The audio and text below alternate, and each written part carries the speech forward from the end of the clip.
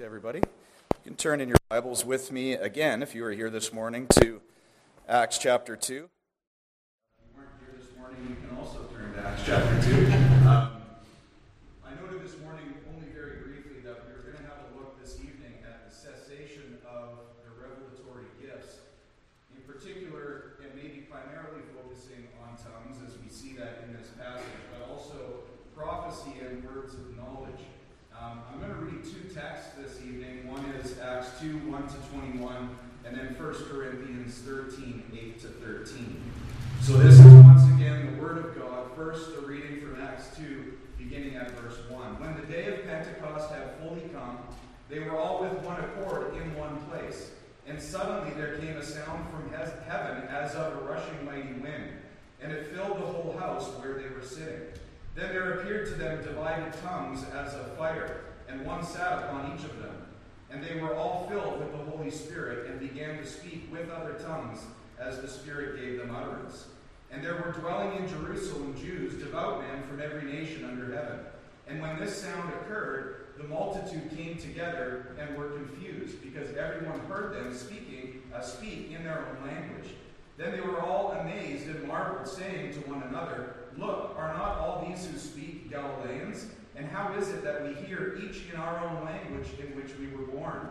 Parthians and Medes and Elamites, those dwelling in Mesopotamia, Judea, Cappadocia, Pontus and Asia, Phrygia and Pamphylia, Egypt, and the parts of Libya adjoining Cyrene, visitors from Rome, both Jews and proselytes, Cretans and Arabs. We hear them speaking in our own tongues the wonderful works of God." So they were all amazed and perplexed, saying to one another, "Whatever could this mean?" Others mocking said, "They are full of new wine." But Peter, standing up with the 11, raised his voice and said to them, "Men of Judea and all who dwell in Jerusalem, let this be known to you and heed my words. For these are not drunk as you suppose, since it is only the third hour of the day. But this is what was spoken by the prophet Joel. And on my men servants and on my maid servants I will pour out my spirit in those days, and they shall prophesy. I will show wonders in heaven above and signs in the earth beneath, blood and fire and vapor of smoke. The sun shall be turned into darkness and the moon into blood, before the coming of the great and awesome day of the Lord. And it shall come to pass that whoever calls on the name of the Lord shall be saved." And now if you'll turn with me to 1 Corinthians 13. 1 Corinthians 13, beginning in verse 8, this wonderful chapter, speaking with respect to love, continues and contains a portion dealing with the cessation, that is the end of, the ceasing of, and so the temporary nature of tongues, prophecy, and knowledge. 1 Corinthians 13, beginning at verse 8, "Love never fails, but whether there are prophecies, they will fail. Whether there are tongues, they will cease. Whether there is knowledge, it will vanish away. For we know in part, and we prophesy in part. But when that which is perfect has come, then that which is in part will be done away. When I was a child, I spoke as a child. I understood as a child. I thought as a child. But when I became a man, I put away childish things. For now we see in a mirror dimly, but then face to face. Now I know in part, but then I shall know just as I also am known. And now abide faith, hope, love, these three, but the greatest of these is love." Amen. Well, let us pray. God, we rejoice again in this opportunity, a second time on your Lord's Day, to gather for worship. We pray that you would once again bless us in worship. We pray for the ministry of the Holy Spirit, as was mentioned earlier, not only for the preacher, but also for the hearer, that we might, Lord God, honor you and glorify you in this act of worship. We do pray for your help from on high, that we might glory in your truth, that we might rejoice in Father, Son, and Holy Spirit, and rest upon the glories of Jesus Christ and his perfect work. And we pray in his name. Amen. Well, we have in Acts chapter 2 much going on. We noted this morning some things with regards to the blessings of the ascended Christ, as the Apostle Peter brings forth the knowledge of the Lord Jesus Christ, the proclamation of the Lord Jesus Christ, and then we have a narrative of those things that obtain by virtue of the preaching of Christ and the Spirit of the living God. And we back up now to the portion that led up to the text that we read this morning. And here we see the pouring out of the Spirit, the blessing of the Spirit, or the ministry of the Spirit in the giving of other tongues to speak to particular men gathered at Jerusalem for the celebration of Pentecost. And as this particular instance has its confinement within a particular place in redemptive history, it's a good place to come and to examine what the Bible says with regards to the temporary nature and now then the ceasing of the revelatory gifts, those being summed up in 1 Corinthians 13 as tongues, prophecy, and words of knowledge.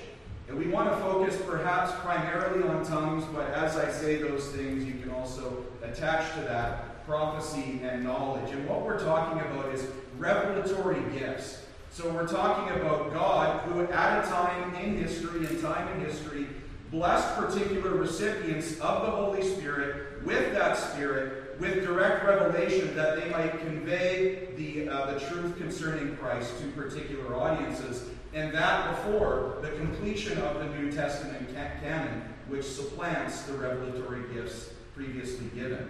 So we're going to do two things this evening. First, look at tongues in the Bible, and then secondly, the biblical witness to the cessation or the end or the ceasing of tongues. So first off, tongues in the Bible. We want to note first off, under this head, that tongues were actual discernible languages understood by those to whom the words were spoken. And we say that because in our modern Christian landscape, there are those that define tongues or demonstrate tongues as different than what I just said. That is, they believe it to be a particular unrecognizable Holy Spirit language known only to the person who is speaking those particular tongues. And we want to know that they are actual discernible languages understood by those to whom the words were spoken. Notice the language that we have beginning at verse 6 in Acts chapter 2. And when this sound occurred, that is this whole captured instance of the outpouring of the Holy Spirit and the speaking of tongues, when this sound occurred, the multitude came together and were confused because everyone heard them speak in his own language. And they were all amazed and marveled, saying to one another, "Look, are not all these who speak Galileans? And now we're speaking in our own particular language." And then later on we see in a little bit of a preview of what is coming. Notice the purpose of the giving of tongues in verse 11. We hear them speaking in our own tongues the wonderful works of God.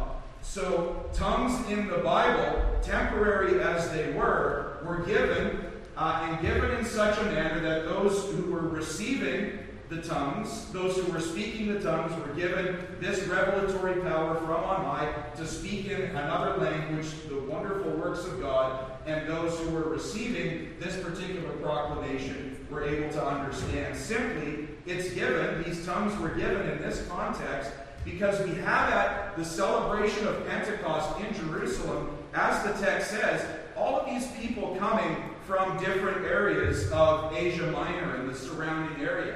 They're coming by pilgrimage for this celebration in Jerusalem for the recognition and celebration of the day of Pentecost. And so they not speaking the native language, they coming for this celebration in Jerusalem, the apostles were empowered from on high to speak to them in their languages, because what an opportune time for the glory of the gospel to go forth in a punctuated manner at this particular time in history. Again, 50 days after the crucifixion of the Lord Jesus Christ, 50 days after the resurrection of the Lord Jesus Christ, and all of these hundreds of people are gathered together in Jerusalem. Isn't divine providence glorious? That at this time it's not only Jerusalemites that are gathered together, but it is people from every nation under heaven gathered together in Jerusalem. So these apostles are empowered from on high to speak in other languages the wonderful works of God, that is simply the preaching of the gospel of Jesus Christ. So, actual discernible language is spoken for a particular divine purpose. Gentry notes, tongues were foreign human languages spoken under a miraculous movement of the Holy Spirit. So they were actual spoken languages, and as well, there is an obvious coherency to the languages being spoken. You can turn with me to 1 Corinthians 14. 1 Corinthians 14. It is not unrecognizable Holy Ghost language.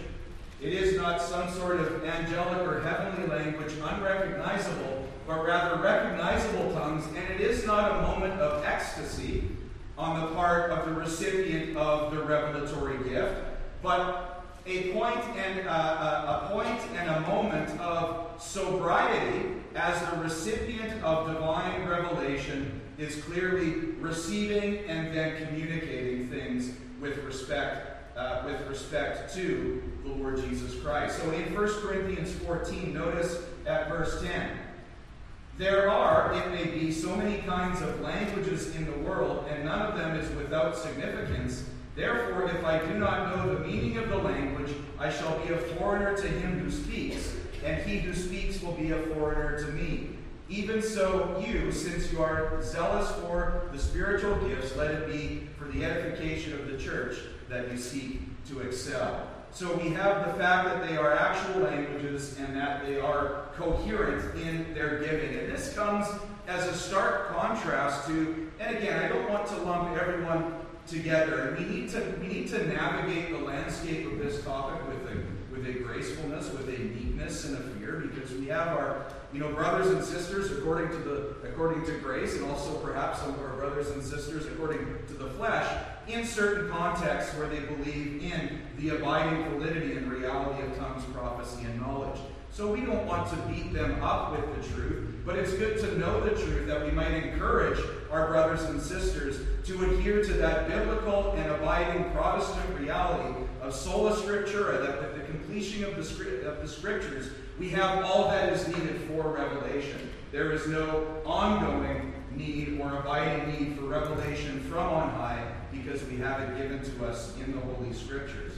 And so we want to note then the contrast between much of what we see in modern Christianity, where tongue speaking is ecstatic and it's marked by frenzied response amongst the congregation. There is a remarkable similarity to Baalism and to paganism on the part of those, much of what goes on in those circles in modern Christianity with regards to ecstatic or frenzied tongue speaking, things that are not recognizable to anyone in the congregation. In fact, just a few examples from history, from a particular study.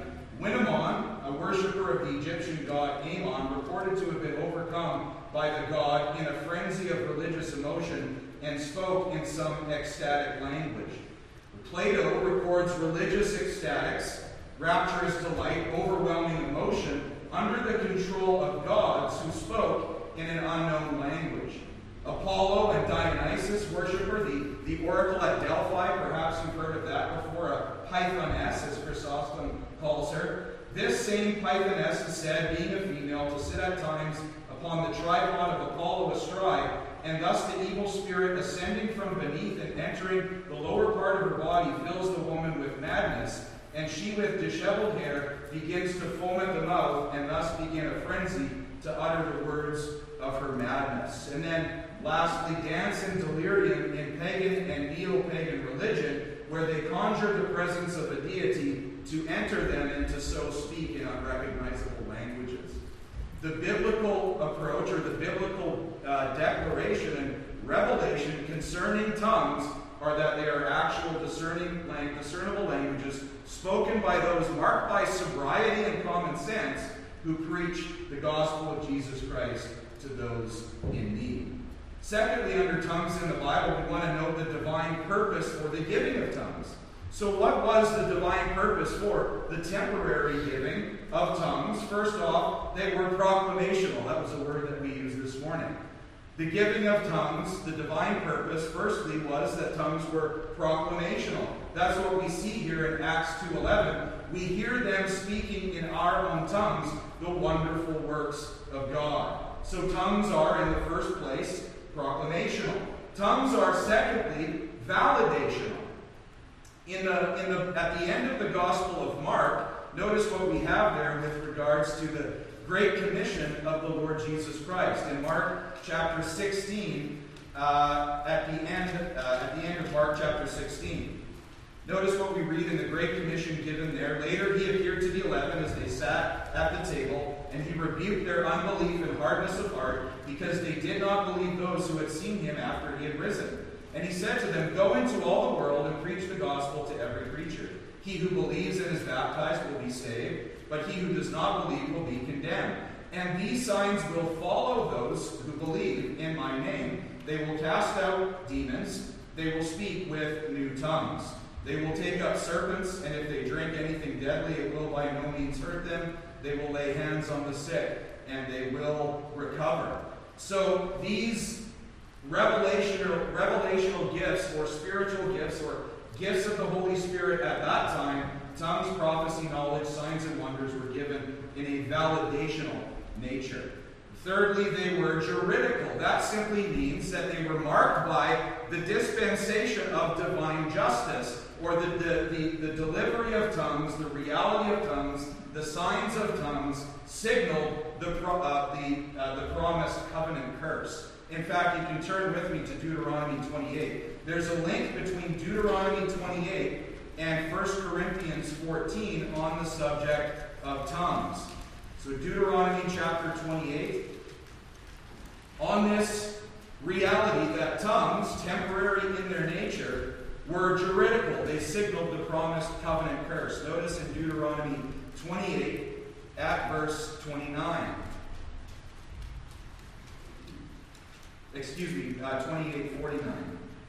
"The Lord will bring a nation against you from afar, from the end of the earth, as swift as the eagle flies, a nation whose language you will not understand." Now, turn with me to 1 Corinthians 14.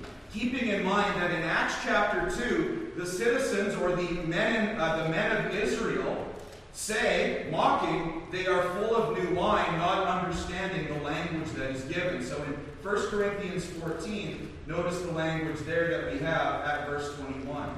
1 Corinthians 14 and verse 21. "In the law it is written, with men of other tongues and other lips I will speak to this people, and yet for all that they will not hear me." There is a connection in the context between tongues as a sign to unbelievers, mind you, which we'll note shortly, but as a connection between the covenant curse and the giving of tongues in this first century context. Beale notes, the tongues of foreigners, i.e. the Assyrians, being heard in Israel would indicate that judgment on the nation was commencing, as the foreigners were invading to desolate the nation. Likewise, the same judgment appears with the tongues at Pentecost, though this time it indicates Israel's definite destruction together with her temple. The voices Israel hears are not those of the Assyrian soldiers preparing to destroy their land, but Galileans proclaiming that the establishment of a new temple had begun. So you see the connection between the covenant curses and finally this last time where the Roman armies would come and destroy the temple, marking in a punctuated manner the advent of the new covenant and the end of the Mosaic institutions. We have tongues given at that particular time temporarily to mark the reality of that juridical and promised covenant curse. Fourthly, we have the reality that the divine purpose of the giving of tongues are redemptive historical. You've often perhaps heard that we see in this Pentecostal narrative a reversal of the curse of the Tower of Babel. Remember, at that time, all of those nations were cast out and dispersed, and they were given different languages as a curse for their temerity to try to mount up to the mount of God, to the position of God. And so they're cast out and they're dispersed and they're given other languages. Here we have a reversal of the curse of Babel. Men from every nation under heaven being brought together now. A reversal of dispersion, but rather now a gathering where they're all given the gospel of God from those speaking in their own particular language, united around the truth of Jesus Christ, the one who reverses the curse. Gill notes, these cloven tongues cannot but bring to mind the division and confusion of the tongues or languages at Babel, which gave rise to different nations and different religions. But these divided tongues give rise to the spreading of the gospel and setting the true religion among the nations of the world. And you see, isn't that a blessed thing that we have in Christianity? Is the uniting of every tribe, every tongue, every people, and every nation under the banner of the King of Kings and Lord of Lords. A reversal of the curse, a reversal of Babel, pronounced and announced at Pentecost by virtue of these cloven tongues. Stott notes on this particular point very briefly. At Babel, earth proudly tried to ascend to heaven, whereas in Jerusalem, heaven humbly descended to earth. What a beautiful reversal. And that is what we have in the giving of the Lord Jesus Christ and the advent of the gospel. Heaven humbly descending to earth. Also, thirdly, under tongues in the Bible, we want to move along here, they were apostolic. They were apostolic in their nature. Turn with me to 2 Corinthians 12:12. And as you're turning there, we'll simply note that since they are apostolic, and since the apostolic ministry, that the office of apostle ends, so then too ends the revelatory gifts of prophecy, tongues, and knowledge. They were apostolic. Go to 2 Corinthians 12 at verse 12. Truly the signs of an apostle were accomplished among you with all perseverance in signs and wonders and mighty deeds. And connected to that is again the great commission given by Jesus Christ to the apostles that signs would accompany their particular ministry. Calvin notes, in commenting on Mark 16:17 and connected to 2 Corinthians 12:12, though Christ does not expressly state whether he intends this gift to be temporary or to remain perpetually in his church, yet it is more probable that miracles were promised only for a time in order to give luster to the gospel, while it was new and in a state of obscurity. It is possible, no doubt, that the world may have been deprived of this honor through the guilt of its own ingratitude, but I think that the true design for which miracles were appointed was that nothing which was necessary for proving the doctrine of the gospel should be wanting at its commencement. And certainly we see that the use of them ceased not long afterwards, or at least that instances of them were so rare as to entitle us to conclude that they could not be equally common in all ages. And so they were apostolic. With the cessation of the apostolic office, so too comes the cessation of the revelatory gifts. Fourthly, in fact, they were for unbelievers. One of the things that we see in the modern landscape with regards to the so-called speaking of tongues is that they are for the tongue speaker or they are for the church. And oftentimes you'll see a preacher saying, "Give me that Holy Ghost language," and someone stands up and starts babbling, and then the congregation just starts to act in a frenzy and dance around. And it's such that these tongues are in essence given for the so-called edification of believers. But tongues are specifically stated as being given for unbelievers. Not only do we see that in Acts chapter 2, with unbelievers having come from all nations under heaven, but we see that explicitly stated in 1 Corinthians 14. You can turn there with me. 1 Corinthians 14, the reality that tongues are not for the tongue speaker, they are not for believers, but they are specifically given temporarily to apostles in the first century and for unbelievers. Notice in 1 Corinthians 14, verse 21. Again, the language there. In the law it is written, "With men of angels and other lips I will speak to this people, and yet for all that they will not hear me.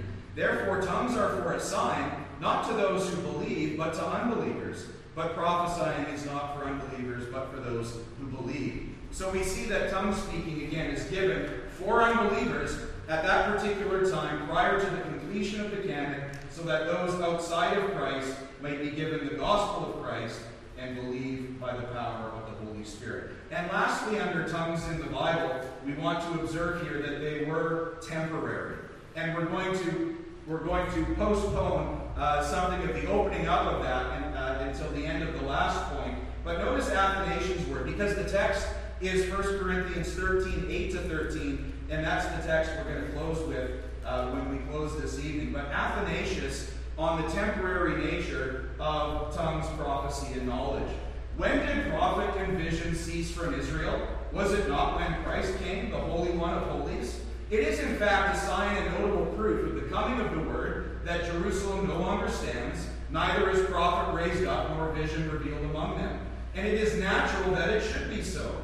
For when he that was signified had come, what need was there any longer of any to signify him? And when the truth had come, what further need was there of the shadow? On his account only they prophesied continually, until such time as essential righteousness had come, who was made the ransom for the sins of all. And so we move now then to the biblical witness to the cessation of tongues. And just as we launch into this, just to open us up and to frame our minds, what our confession of faith says with regards to that.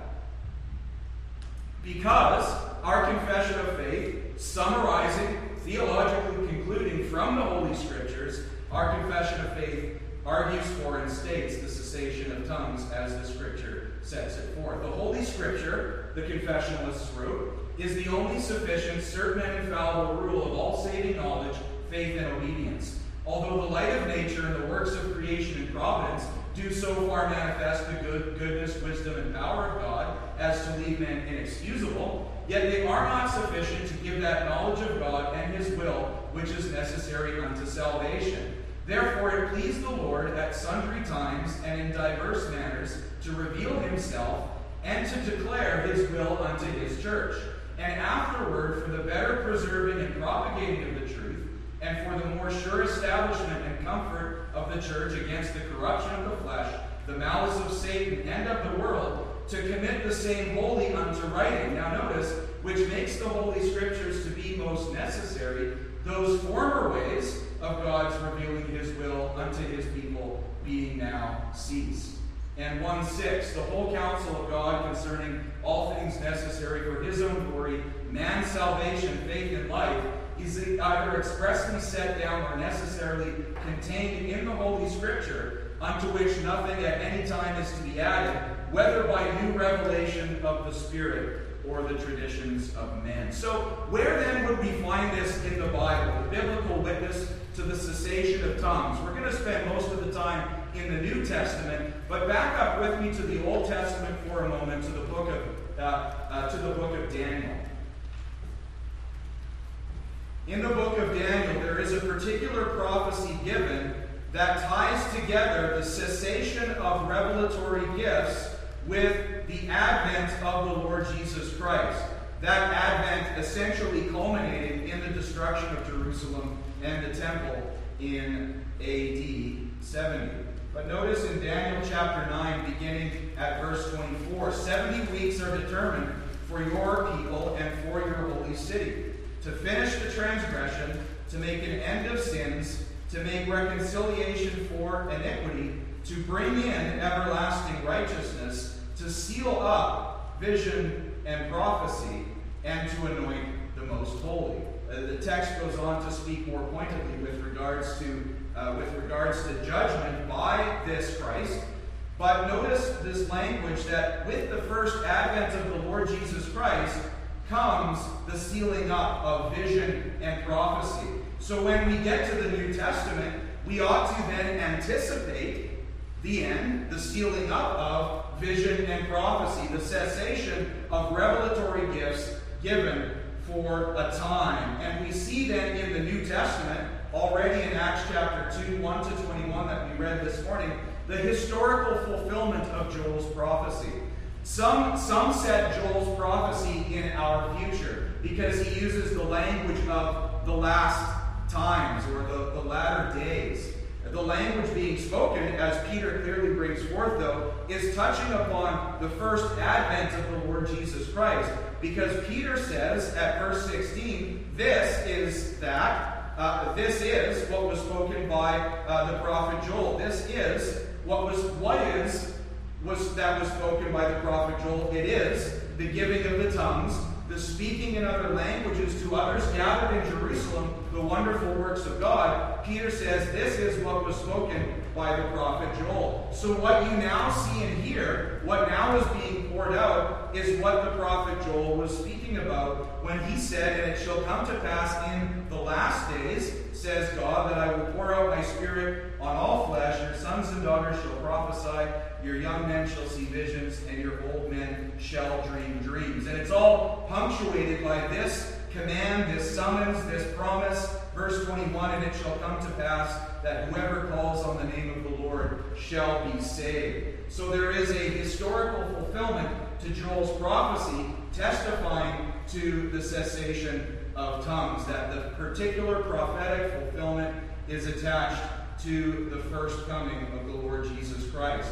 Secondly, in the New Testament, the foundational utility of the gifts of the Spirit are connected again to the apostles. In Ephesians chapter 2, we notice some key things there with respect to the apostolic ministry. So in Ephesians chapter 2 at verse 20, we read this.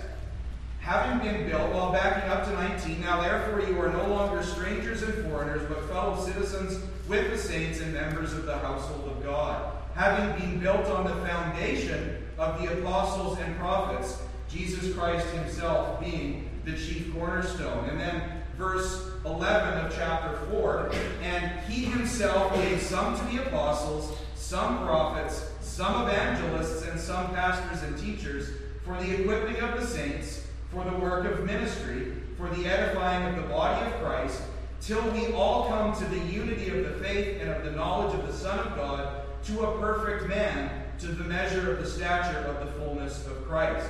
Now, that language is often applied to the perfection of the church at the eschatological consummation, at the end of days, when the church is brought into glory by Christ at his second coming. But the language is really speaking to the maturity of the church.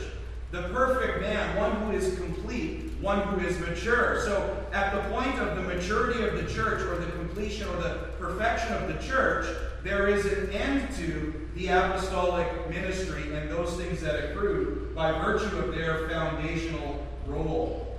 Thirdly, in the New Testament, we see the coordination of the gifts with the first advent of Christ and the apostolic era. Once again, if you could turn with me to Hebrews 1, or not once again. Once again, that reality that they're connected to, the first coming of Christ and the apostolic era. Notice Hebrews 1, verse 1 to verse 4. God, who at various times and in various ways spoke in time past to the fathers by the prophets, has in these last days spoken to us by his Son. But you see, it continues connected to the speaking of the Son with the ministry of the apostles in verse 1 of chapter 2. Therefore, we must give the more earnest heed to the things we have heard, lest we drift away. For if the word spoken through angels proved steadfast, and every transgression and disobedience received a just reward, how shall we escape if we neglect so great a salvation, which at the first began to be spoken by the Lord,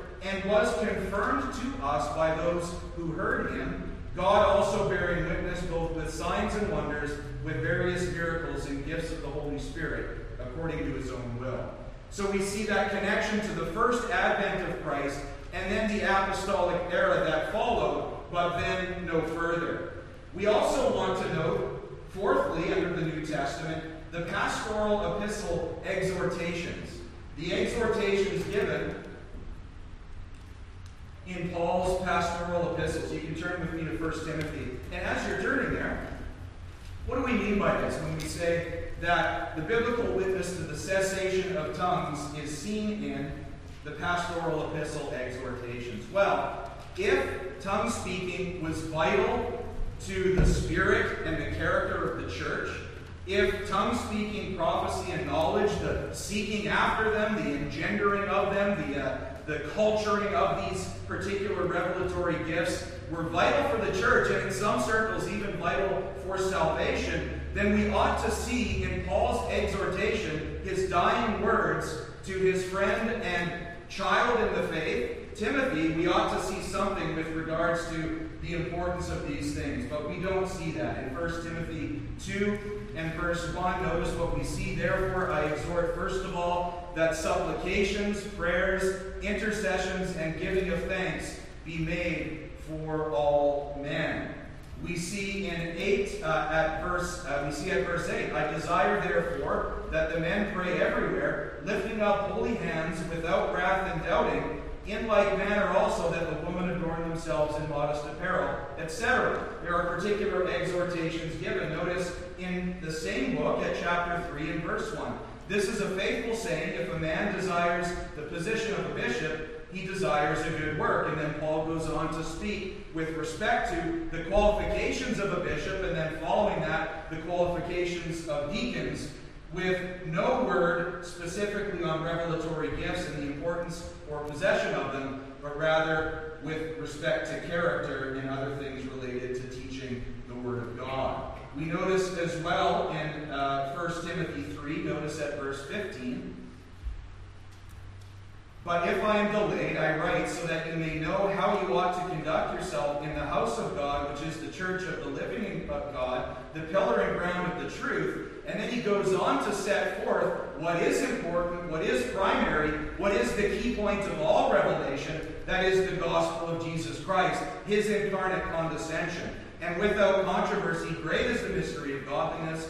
God was manifested in the flesh, justified in the spirit, seen by angels, preached among the Gentiles, believed on in the world, received up in glory. Notice at 4:1. Now the Spirit expressly says that in latter times some will depart from the faith, giving heed to deceiving spirits and doctrines of demons, speaking lies in hypocrisy, having their own conscience seared with a hot iron, forbidding to marry and commanding to abstain from foods which God created to be received with thanksgiving by those who believe and know the truth. Now notice verse 7, but reject profane and old-wise fables, and exercise yourself toward godliness. For bodily exercise profits a little, but godliness is profitable for all things. Notice at verse 10, for to this end we both labor and suffer reproach, because we trust in the living God, who is the Savior of all men, especially of those who believe. These things command and teach. And there are other passages in 2 Timothy chapter 1, verse 13, 2:1-2, and 3:16. The point being that as Paul, before his dying breath, writes to Timothy in order to order the church, in order to for Timothy to go about the mission of the church in this lower world, those things that he touches upon are absent of the revelatory gifts because of their near cessation.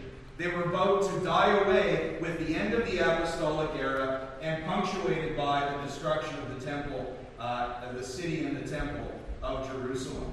Notice, fifthly, we have 1 Corinthians 13, 8-13, and we'll close with this, because here we have, I believe, the most clear, the most perspicuous, the most obvious biblical declaration to the end of tongues, prophecy, and knowledge. So 1 Corinthians 13, beginning at verse 8, and we'll close with this. Well, we'll close after this with the recognition and the application of the abiding ministry of the Holy Spirit. Because we're not saying, we want to note that there is a difference between the cessation of spiritual revelatory gifts and the cessation of the Spirit's activity.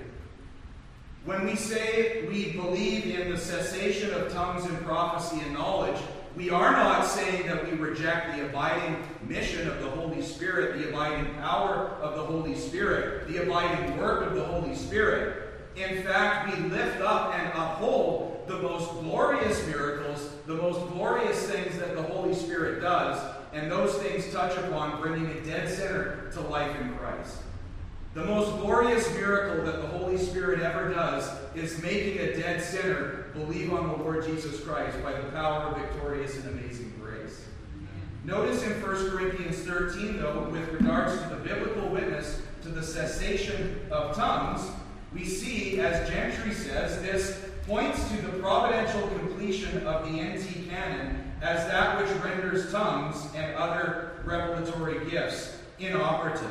So I just want to read the passage again, make 4 particular notes, and then we'll close very briefly. Notice 1 Corinthians 13, beginning at verse 8. Love never fails.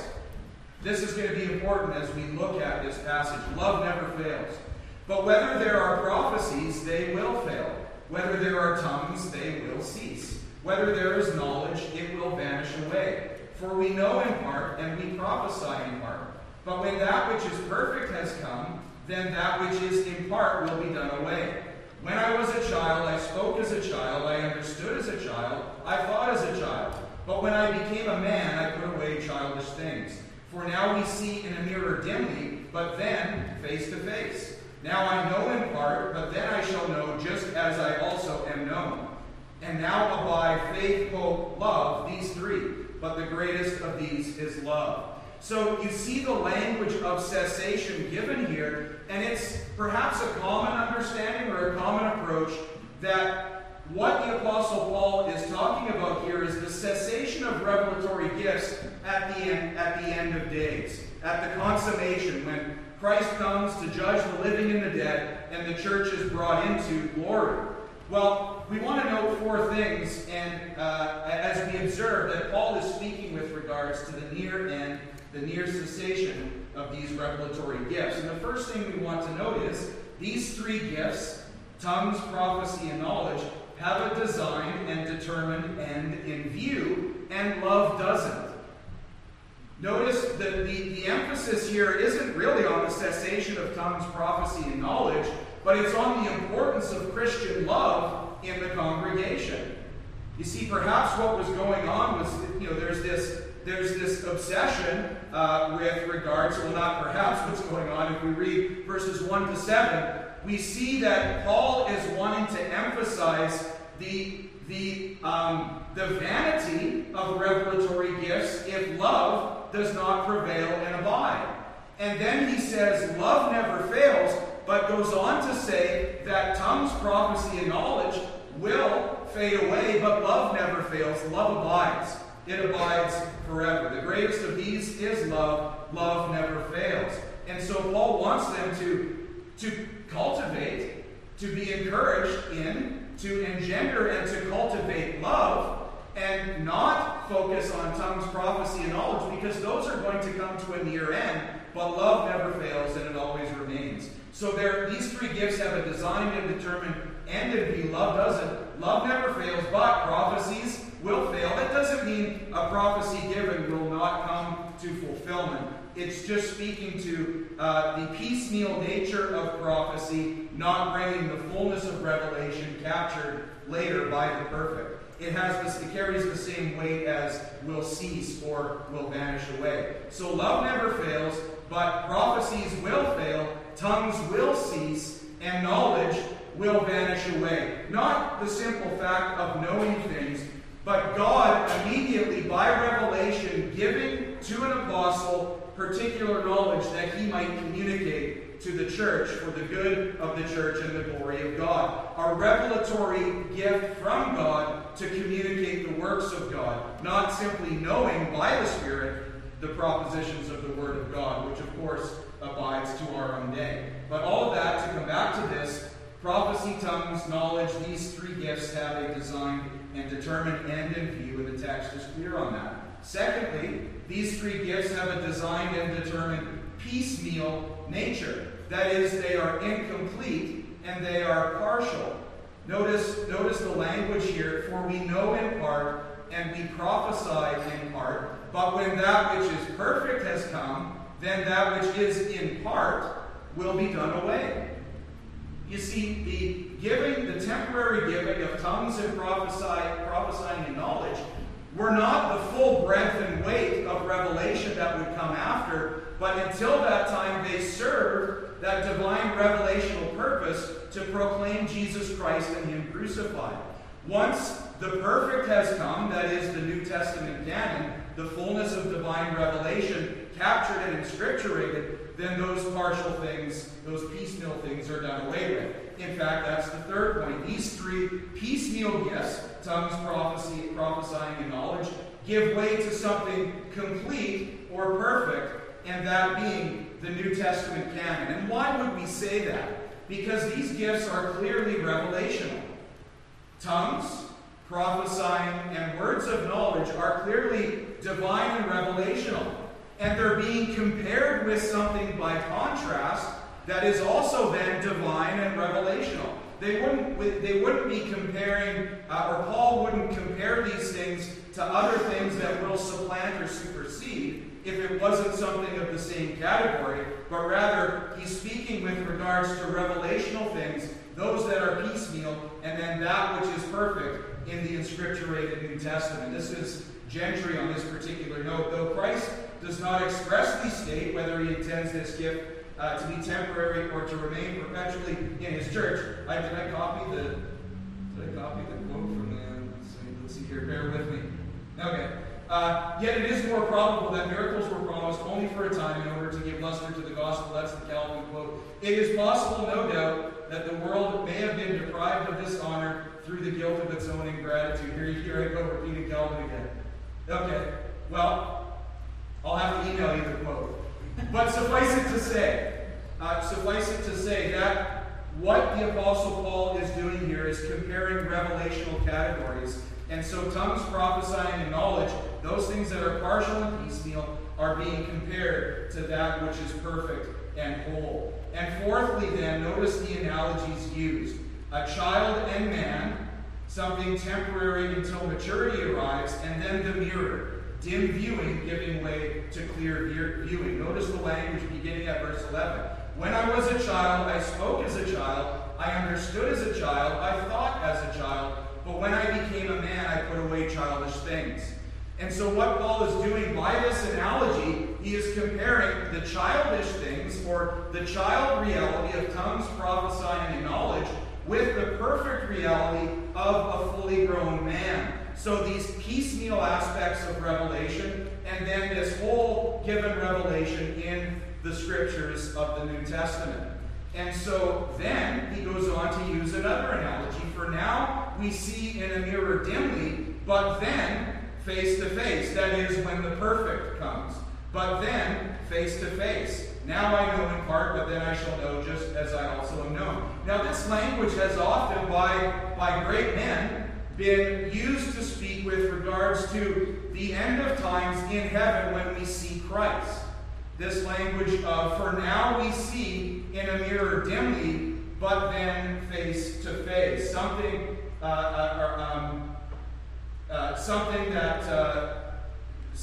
that with regards to this language of viewing, or this language of seeing, is used to argue that first, what is being seen is something other than Christ, and then latter Christ is being seen with regards to this language of the perfect that comes. But what do we see when we look in a mirror? We see ourselves. So now we see in a mirror dimly. That is, with this partial, with this piecemeal, with this incomplete revelation in tongues, prophesying, and knowledge, we don't yet see with perfect clarity, because the entire capturing of the will of God and the Word of God in the 27 books of the New Testament, that has not yet been given. But then, that is, when the perfect comes, the text says, face to face. So then we're seeing not Christ in the mirror. Hopefully, when you look in the mirror, you don't see Christ. That would be a glorious thing. But that isn't what happens. When we see in a mirror, we see ourselves.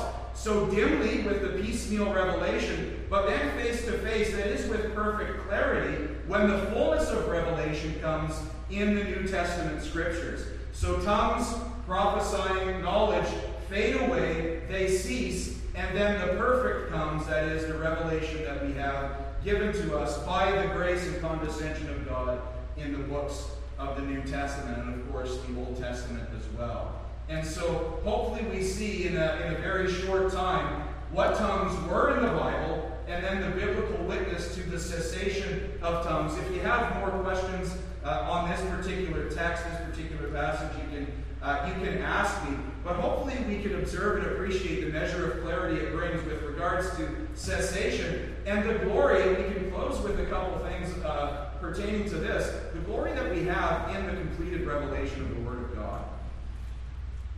You see, when we remark negatively, that is negatively, like with regards to a denial of something, when we say the cessation of tongues and prophesying and knowledge, we're conversely and positively exalting the completed Word of God to the perfection that it is from God to communicate the will of God in the gospel of Christ.